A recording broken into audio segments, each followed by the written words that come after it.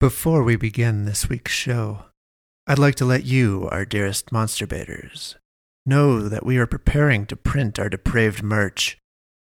And to celebrate this most hallowed of months, Halloween month, we are announcing a giveaway. All you have to do is lend us, Monster Porn Podcast, your support by rating and reviewing us on iTunes or the Apple Podcasts app. The first 20 monster baiters to email info@monsterpornpodcast.com with a screenshot of their review and their mailing address will receive a free Monster Porn sticker. Then, at the end of the month, we shall draw from these 20 two who will receive free t-shirts. Now you may wear the tentacles that would otherwise wear you. We'd like to thank everyone who has rated and reviewed or supported us in whatever way. We'd like to thank those who have connected over social media. We see you, and you are appreciated.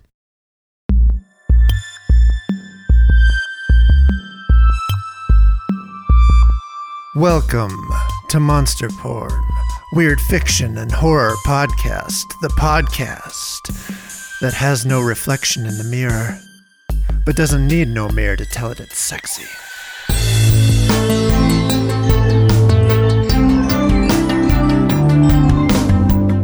Today's story, The Tokalosh by Matt Cummins.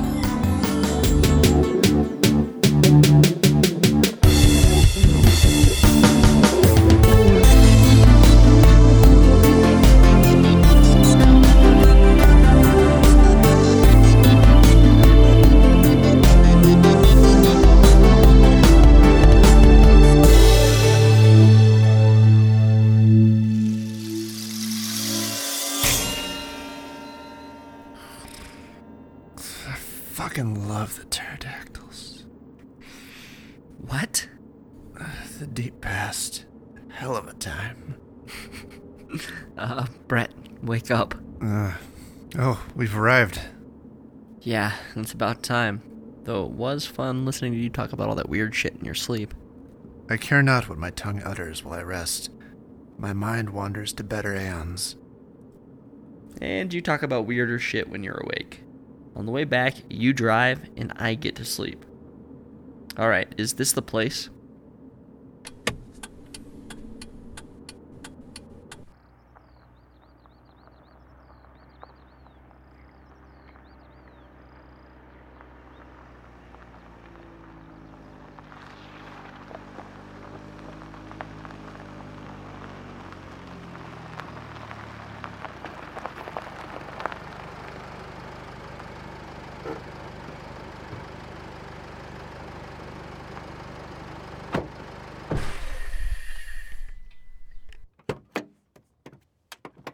If my calculations are correct, we should find the remains of the desolator of Abath Kanath's first earthly conquest by that grove of trees. You know, if I'm going to be honest, I don't really like this. This feels like the River Beast quest all over again. That was a different time and place, and here there are fewer noodles. Let's live in the present, Matt. You're the one who just declared his love for pterosaurs. Here we go. Not a rock. Is that a human skull? Jesus. Yes. Yes, this is the lost city of Lahokia. Did you know the pre-Columbian population of North America was 30 million? 15 million of which were those people the Mormons said were here. Of that 15 million, only 5 survived. 5? Yes. Now while I start digging, let's pay off our debt to the demon. Start telling a story.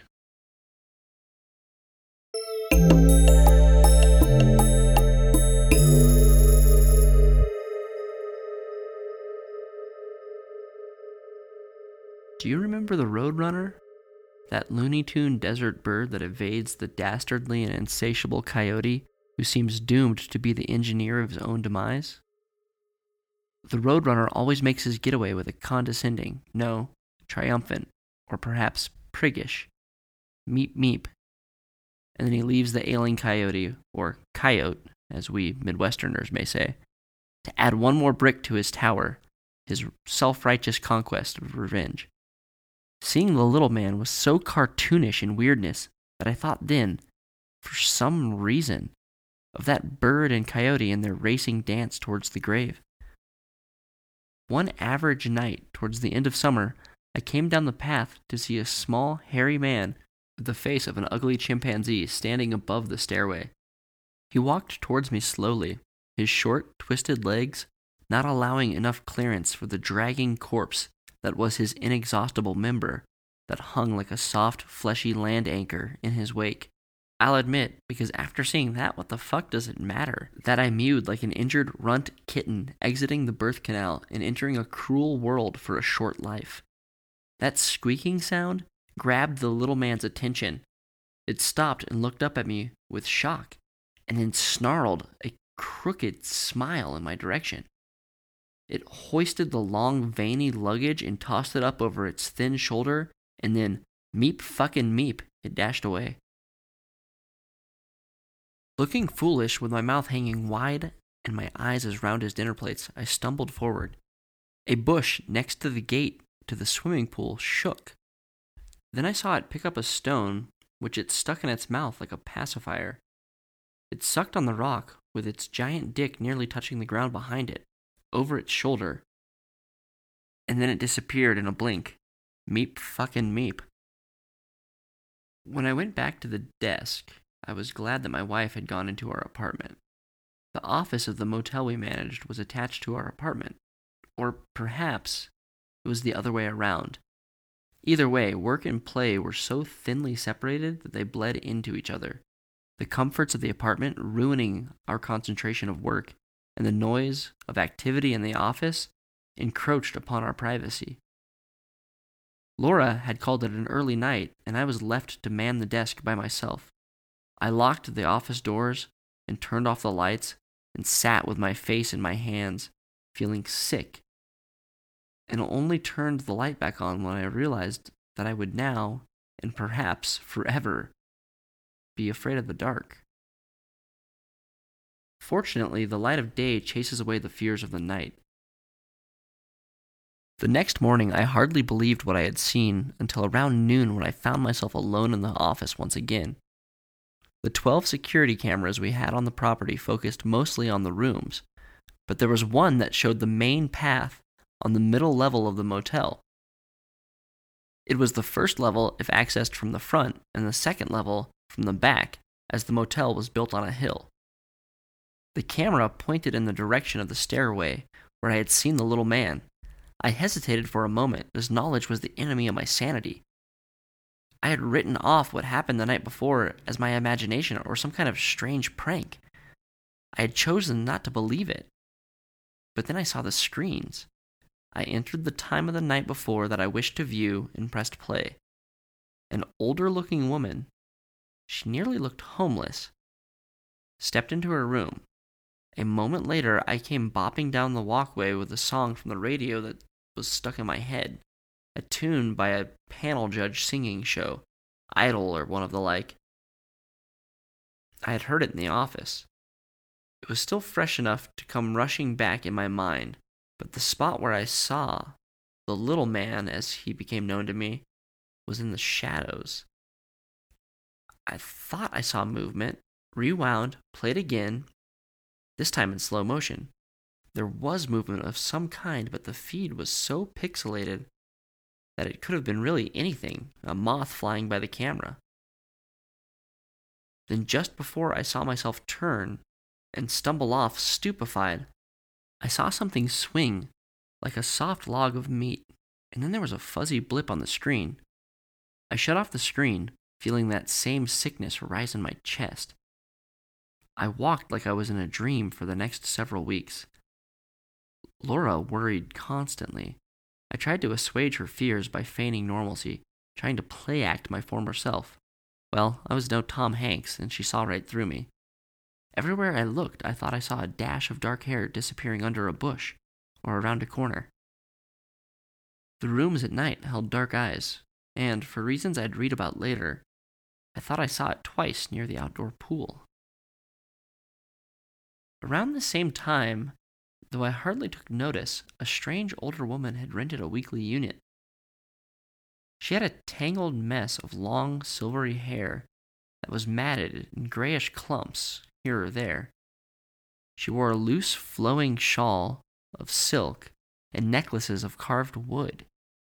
Her eyes were blue and misty, as though she were blind, but there had been times when I had seen her eyes follow me as I walked by. Her face was sharp and rigid despite her great age, and utterly devoid of expression. Around noon on an otherwise forgettable day, I came into the office to find Laura's face flushed and wearing an expression of exasperation. "Bob's forced another one on us," she said. "Her name is Tony, and she looks like a stripper that got dragged behind a horse." Such a way with words my wife had. I met this supposed road-weathered pole dancer the next morning, and Laura's description was accurate. There was a certain aging that only a life of hard drugs and alcohol and an excess of penetration can obtain. She looked like a young woman aged beyond her years, or an older woman who looked okay despite her extreme age. But it was pretty obvious that it was the former. She was, as my poet wife would put it, dick-trodden. "Keep that creep away from my room, or I swear I'll bash his head in. I have a bat, you know," Tony said. It was the first time I'd spoken to her, and she was already making accusations. "Are you sure it was him?" "I worked here long ago," Tony reminded me. "I've worked for Bob a lot." "Well, that's all well and good, but technically you are working for me, and then I work for Bob," I said, trying to preemptively place ointment on the pain in my ass I could tell that she was going to become. She saw herself as the owner of the motel's employee, which meant to her that new managers be damned, she would do what she wanted. She shot a look at me that told me she didn't give a shit. She and Bob had history, just like several of the other work-for-rent housekeepers that our obese and elderly boss forced on us from time to time. Past girlfriends who he was stashing at his motel. I felt dirty just knowing what was going on, but as the man had never brought his wife around the motel, I could go on pretending I didn't know what was happening. "I know it was him because I've known that little shit ever since he was 10, when his parents had your jobs," Tony spat at me. "He's always been a little creep." We had a maintenance man named Johnny. He was 20 years old, and he had worked at the motel when his parents were managers. His parents had been fired, and we had been hired, but he remained there because he was also working for rent. He had a room, and if he quit his job, he would be out of housing as well. So if you can't say that you saw him, and you can't prove it was him, I can't do much. And probably should get the police involved if you think he has been breaking into your room at night, I said. I'd have been more helpful, but I didn't believe a word she was saying. Our only other employee who'd worked with Tony the last time she'd been at the motel said that the woman had a great talent for making shit up. A pathological liar is what she'd been called. "No police," she said, looking surprised, as if she just shit and realized that she'd stepped in her own foul mess. "I'll just talk to him," she said as she stormed out of the office. "Do you believe her?" Laura asked. "Hell no. Noko said the last time that Tony worked here, she got high and walked around in nothing but a trench coat and lingerie flashing people." I said. Noko was one of our few long-time employees. She said that the only reason Bob fired her was because someone had written about it on the internet. It wasn't until after Tony walked out of the office that I thought about the little man. I was doing a good job of convincing myself that I didn't really see anything, and that lie was starting to take hold. But in that moment, it dawned on me that maybe Tony had seen something in her room. I felt myself break out in a cold sweat thinking about what that could mean. What that thing, armed with its anatomy, could do to someone. What purpose could a man like that, dare I call that creature a man? What purpose could it have? The next week, I found out. "Bob, you okay?" I asked as the fat man in the USS Reagan hat walked into the office. He looked like he had seen a ghost. "Me? I'm great," he said. "Camped on the river this weekend. The salmon were rolling," Bob bragged, knowing well I would have loved to go fishing. Bob had never fished once in his life, according to his brother. No doubt there were some people he watched fish from the comfort of his RV while he sipped his whiskey. "Yeah, you looked troubled there for a moment," I said, not letting him throw me that quickly. Well, that lady in 312. There's something familiar about her, but it was nothing. Reminded me of someone who used to work here who passed away years and years ago," he said, but his face was nearly white. He left quickly that morning and didn't bother me with his usual list of complaints. That was the daily dance of the life at the motel. Bob would show up, drive in a slow circle around the grounds to come up with a list of complaints. Then he'd come into the office to tell us how the whole thing was just fucked up and going to hell unless we shaped up. On slow days, it was worse. He would want to stay and bullshit for a while. There was nothing like being broke and getting screwed on your pay by your boss only to listen to him brag about his riches. Before he left, I noticed that he went upstairs and then came back down about 15 minutes later. There were no cameras outside of the top level on the front of the motel. And that is exactly where he had instructed us to put Tony when she started working. She got room 422, and that morning she was the only one on the top level. "That's a match made in hell," Laura said. "God knows," I said, and I noticed that I wasn't the only one who'd noticed Bob. The old woman with the misty eyes stood out on the front deck outside of the west wing of the motel. As Bob got into his H2 and rumbled off down the main street, the woman's gaze lingered on the top level as though she were looking at something that only she could see. Her expression the same as it had been the day I first saw her, but somehow I could feel hatred coming from that blank stare. "Yeah, what? So some bitch disappeared like 20 years ago, back when my grandparents ran the joint," Johnny said as he took a drag from his cigarette. We spoke behind the maintenance shed, his small black eyes darting back and forth as they always did, as though he were expecting trouble at any moment. "Who was she?" "Fuck if I know. I was like 2 months old. My parents said she was some woman Bob dropped on Gramps and Granny. You know, one of his side bitches." "Did they ever find out what happened to her?" "Hell no. That lady was some artist or some shit just trying to make it here in Ashland. Bob set her up on a work for rent thing, and then one day she was gone. She left all of her shit, though. Police looked into it, and then life went on. Probably found some other sugar daddy. This town is weird, man. Artists come and go. It's like a bunch of gypsies around here." "So what do you think of Tony?" I asked him, eyeing him for a response. "Fucking crazy as she was when I was little. My parents said she used a lot of blow back in the day. They also said Bob liked to spend a lot of time around her room when he thought no one was looking," he said. My face must have given away what I was feeling.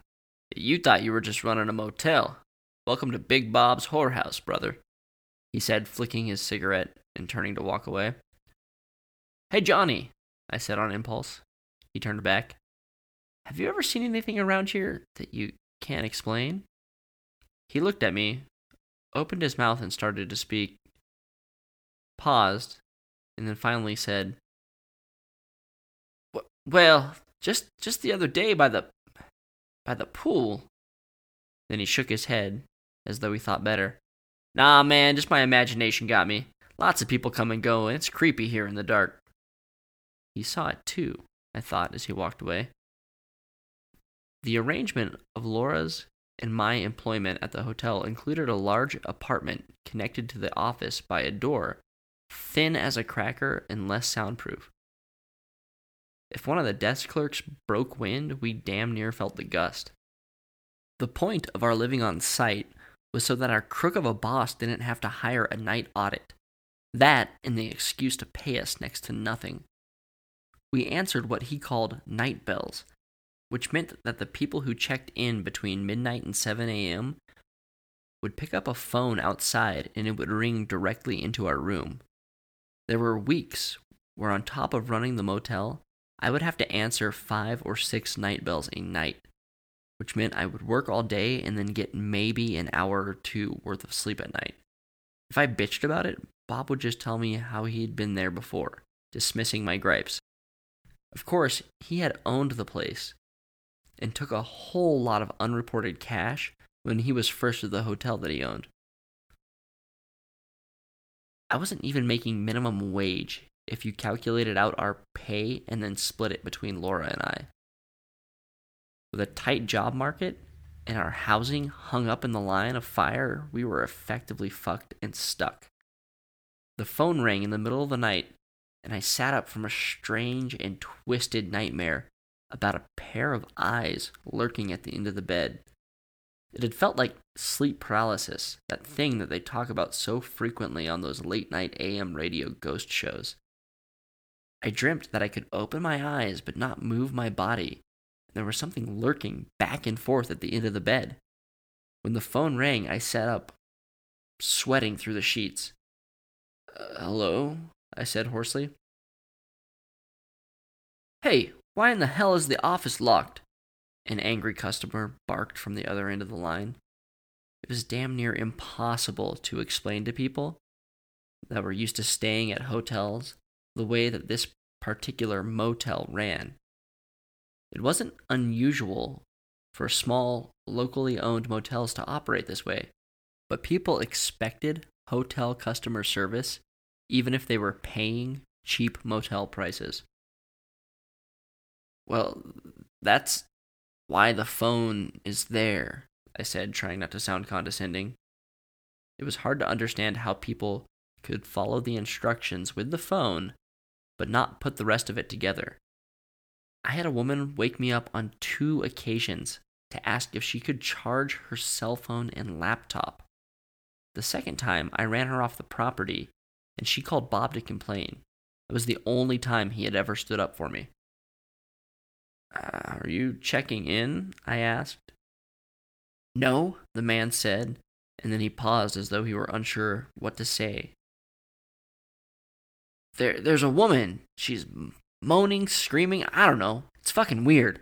All I know is that if she doesn't shut up, you're going to give me my money back when I check out. I haven't slept a wink. I assured the man that I would check it out and put a stop to the noise complaint. I dressed in a light sweatshirt, some sneakers, a t-shirt, and a ball cap. The chill in the air nearly took my breath as I walked out into the night. I went to the west wing of the motel as the man had described, but in fact, I didn't need to know what room he'd been in. I could hear the sounds as soon as I opened the office door. If I'd have slept with my window open that night, I would have heard the sound from my apartment. There was a strange, low moaning that wouldn't stop. There were no breaks in the rhythmic sound. I went to room 312, where it came from, and went to knock on the door. I was so unsure of myself that my knuckles barely grazed the light green slab of the door, but it was enough to push the unlatched door open. Call the police, I told myself, but instead I stepped quietly into the room. The floor of the room was covered with some kind of feathers. I'm not sure exactly what they were. It was as though a pillow had exploded. There were strange markings on the walls and small figurines, twisted and grimacing. Across the room, on the second of the 2 queen beds, the old silver-haired woman lay naked on her bed, lit from the light of a small lamp. Her chest was covered with something thick and greasy looking. There were chunks of bread spread across the floor, and there was bread all around her. There were lidless jars of what looked like honey, but it was hard to tell in the dim light. Her legs were being held high in the air by 2 black hands. The owner of the hands stood in the shadows past the edge of the bed. It was short, standing up on a chair. The woman rocked back and forth in a way that suggested that only one thing could be happening to her, but no one. No thing was mounting her. Her body bucked with the loose, sagging skin around what had once been a desirable set of hips rippling, as though with impact. But impact of what? The thing in the shadows moved too, but it was too hard to see. I dared not take another step as to be seen, but instead I raised onto my toes, and I was just tall enough to see a long appendage coming from the shadows and thrusting into the woman. The little man was penetrating her from several feet away. The woman was screaming in pain and pleasure. I stepped away quickly from the door and took one last peek through the crack in the curtains from outside. I had been seen. The little man leapt from his chair, his still hard monstrosity leading him like an angry torpedo, knocking a lamp from the nightstand before being used like a pole vaulter's pole to send him springing over and across the second bed towards the door. I turned and fled into the night. I stayed in the office all night and only made myself presentable enough to not get chastised by Bob the next morning. He was so used to ignoring my obvious exhaustion that he didn't let on whether or not I looked as tired and sickly as I felt. I noticed him, though. He looked preoccupied. He kept looking towards the west wing of the motel and shaking his head. I watched as he left, backing up, and instead of leaving through the east entrance, he parked and let his Hummer idle for a moment. The woman came out of 312, and Bob looked at her, shook his head again, and then drove away with a little more pedal under his foot than usual. Night bells are no night bells. I didn't sleep for nearly a week after that. By midway through the first morning, Laura demanded to know what was wrong with me. I told her what I'd seen. At first, she looked amused, as though I were telling a joke. But as I went on, her face became pinched at the brow, as though she were thinking deeply. "Did you Google it?" she asked. "What? I know? No, I didn't," I stammered, realizing that I had been so unsure of what I'd seen that I hadn't even checked the web. "What kind of self-respecting millennial are you?" she said and turned towards the keyboard. Her fingers went to work. Let me see. Short? Hairy, big cock, and likes milk and honey. Ah, yeah, here it is. It's a tokolosh," she said, clearly not sure whether she believed me. "What?" She clicked and read before saying, "Yeah, apparently we have a tokolosh." Her voice was casual, as though it were an everyday thing, but her face was stern. "Well, according to this article, the woman you saw last night is probably the summoner, and she either summoned it for sex or to harass someone out of jealousy. It is a South African myth about a water sprite that has short legs and is so endowed that it has to carry its, itself over its shoulder when it runs. There are females, too, apparently, and they have to do the same thing with their breasts." Laura blurted out some laughter and shook her head. "Are you sure you weren't dreaming?" I took her to the cameras and showed her the footage of the night I'd seen it by the steps. She looked, and then she took the remote from my hands and backed up the recording further. A few seconds before I appeared in the frame, a blurred distortion passes by the cameras and then stops. It had no color or noticeable shape, but right where I thought I saw the little man was a ripple of light. Then, when I came into the camera, it was as it was before, and when we slowed it down, the thing I saw swinging was just another distortion. Then it disappeared. She fast-forwarded to last night and then switched to the feed by the woman's room. You could see me go to knock on the door, poke my head in, raise up onto my toes, and then close the door, peek through the blinds, and run away. As I turned to run, a distortion of light appeared in the window of the room, and then it followed me out of the door. It stopped midway through the parking lot and then disappeared up the stairs to the top level. "Did you see that?" Laura asked. "The blur?" I said. "No, the light. Here, look." Laura rewound and then paused the footage. "There. Do you see the light?" Yeah, but... I started to say, but Laura was ahead of me. "The top floor. Someone opened the door with their light on." "Who was up there?" Laura pulled up the register and looked through the rooms.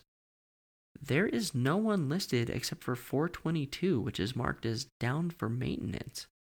That's Tony's room, isn't it?" "Yeah," I said. "I put it in as under maintenance so we wouldn't have to keep entering her into the computer every day." I had a thought then and told Laura what Tony had said to me about someone being by the foot of her bed at night. I thought about my dreams, but I didn't allow myself to linger on those thoughts. We decided we had to get to the bottom of the mystery of the woman in room 312. "I've never seen her before." "Never?" I asked Noko. "Yeah, like ever," she said. "Should I know anything about her? Like, what's the big deal?" "Oh, nothing. We had some guest complaints, and I just wondered," I said, and then I asked, "Hey, do you remember anything about a housekeeper disappearing a long time ago?" "Jesus, I haven't worked here that long. I'm younger than you guys. You know that, right?"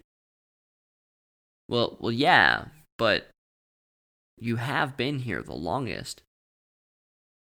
"Sure. I remember the story about the housekeeper going missing way back in the day when Johnny's grandpa ran the place. Disappeared, but left all of her shit. Cops got called, but no one ever found her. Like one of Bob's drop-offs, you know? Probably found some other dude who gave her more than a motel room and a shitty job and all those filthy expectations. Well, maybe not the expectations, but, you know, that'd be my guess." We went about our business for the day, keeping an eye out for Tony. But she didn't come into work that morning. She called in sick, and only later that afternoon I saw her limping down the deck with a horrified look in her eyes. "Probably cocksore," Noko said. "Jesus, Noko, keep it work appropriate," Laura said. "What? That is work appropriate for Tony. Guys come and go out of her room on the reg. If Bob catches on, she'll be out on her ass again and he'll drop off another old flame or crackhead. Tony is crazy, but at least we know what we're getting." "She's limping," Laura whispered. "You know, they say that the little man bites off toes." Another piece fell into the horror puzzle that our daily lives were becoming. Laura researched more on the internet and was able to find a picture of the supposed missing housekeeper from a paper clipping on the newspaper archives page. The woman was young, pretty, but weary, just the way Bob seemed to like them. Her cheekbones were undeniable.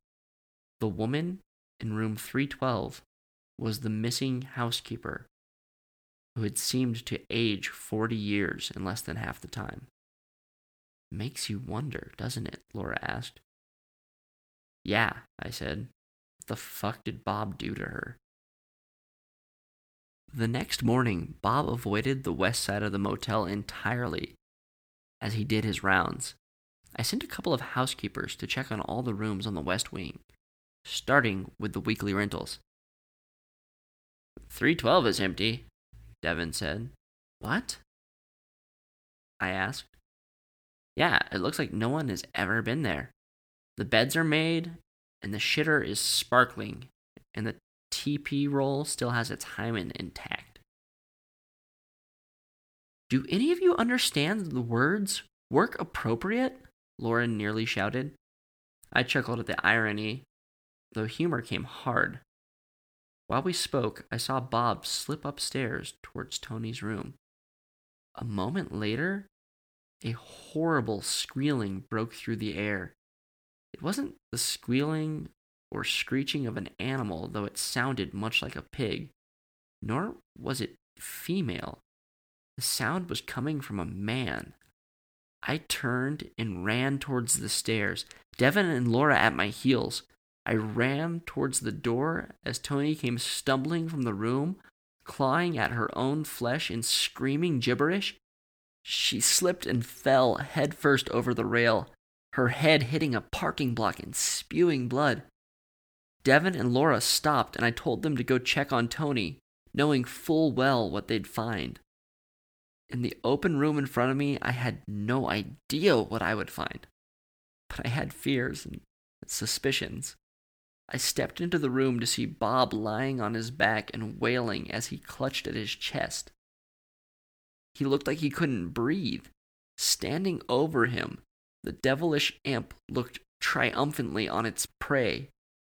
It took out its engorged member, and like a jousting lance, it rammed it through Bob's massive and heaving chest. Blood sprayed across the room and stained the curtains and dripped onto the floor. Bob let out a massive, final, blood-choked wheeze as death took the light from his eyes. The last sound on earth Bob ever made was an unholy fart. Then a squishing noise as the little man exited his chest. Leaping down from his triumph, from his victim, the little man turned his attention toward me. I stepped back and fell into the railing. He was coming closer and closer and closer.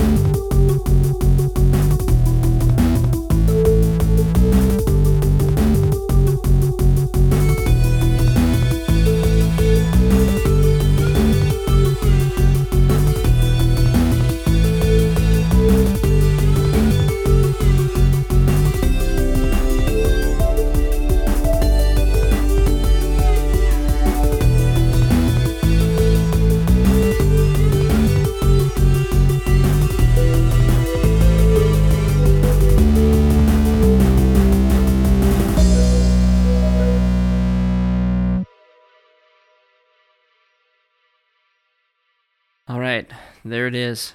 That's the fifth body. You notice how they're all sitting in a ring.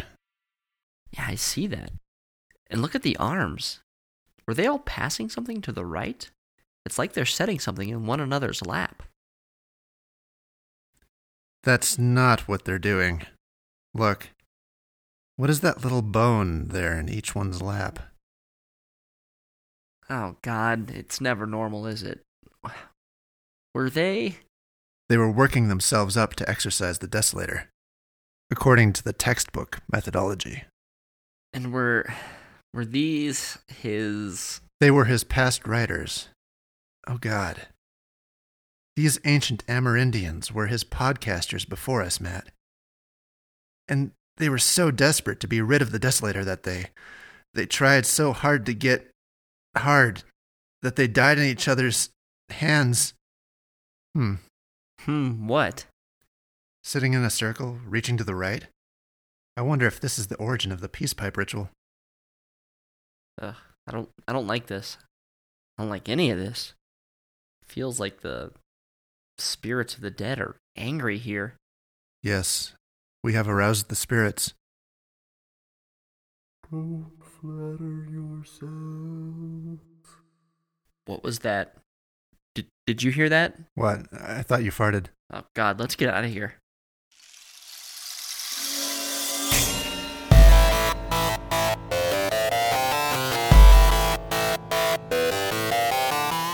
Monster Porn Podcast is a production of Walt Box Media.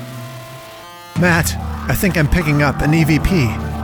Shut up, human. Yeah, it just told me to God damn it, assholes.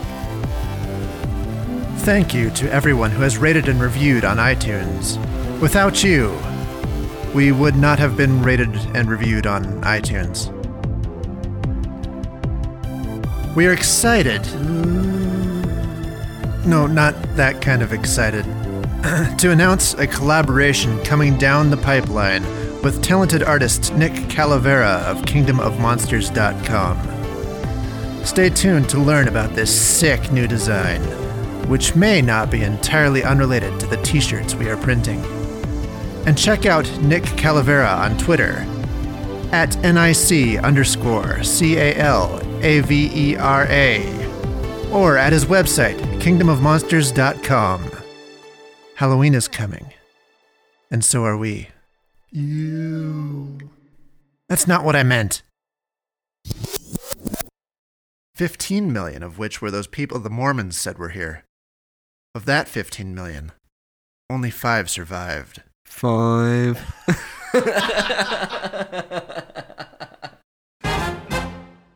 With the face of an ugly chimpanzee. That's the next monster in this story. He walked towards me slowly, his short, twisted legs not allowing enough clearance for the dragging corpse that was his inexhaustible member that hung like a soft, fleshy land anchor in his neck. Matt, I was getting so impressed that you're flying through that sentence. I wasn't even thinking about what I was reading, and then as soon as I allowed the image to creep into my mind, I was done. Oh, boy, you're really eloquent about cock. Cockerquints.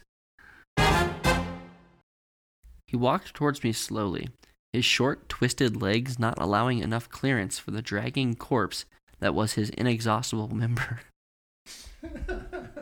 Sober up, Matt. It's the word inexhaustible.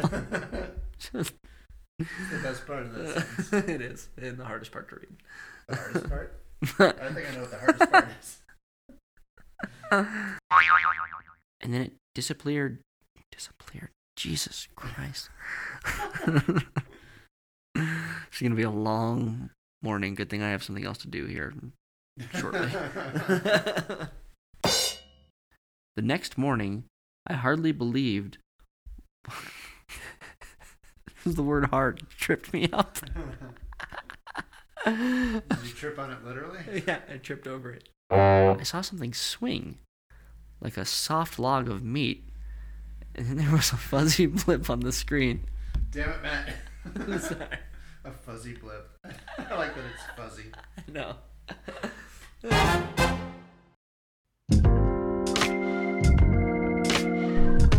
I stepped into the room to see Bob lying on his back and wailing as he clutched his chest. He couldn't breathe. Standing over him, the devilish imp looked triumphantly on its prey. It took out its engorged member, and like a jousting lance, it rammed Bob through his massive, heaving chest. Blood sprayed across the room, staining the curtains and dripping to the floor. Bob let out a massive, final blood-choked wheeze as death took the light from his eyes. The last sound Bob ever made was an unholy fart.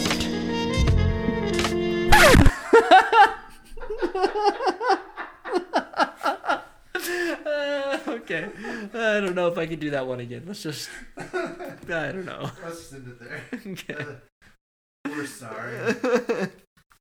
Yeah, we should pray. Repent somewhere. I gotta go work one out first.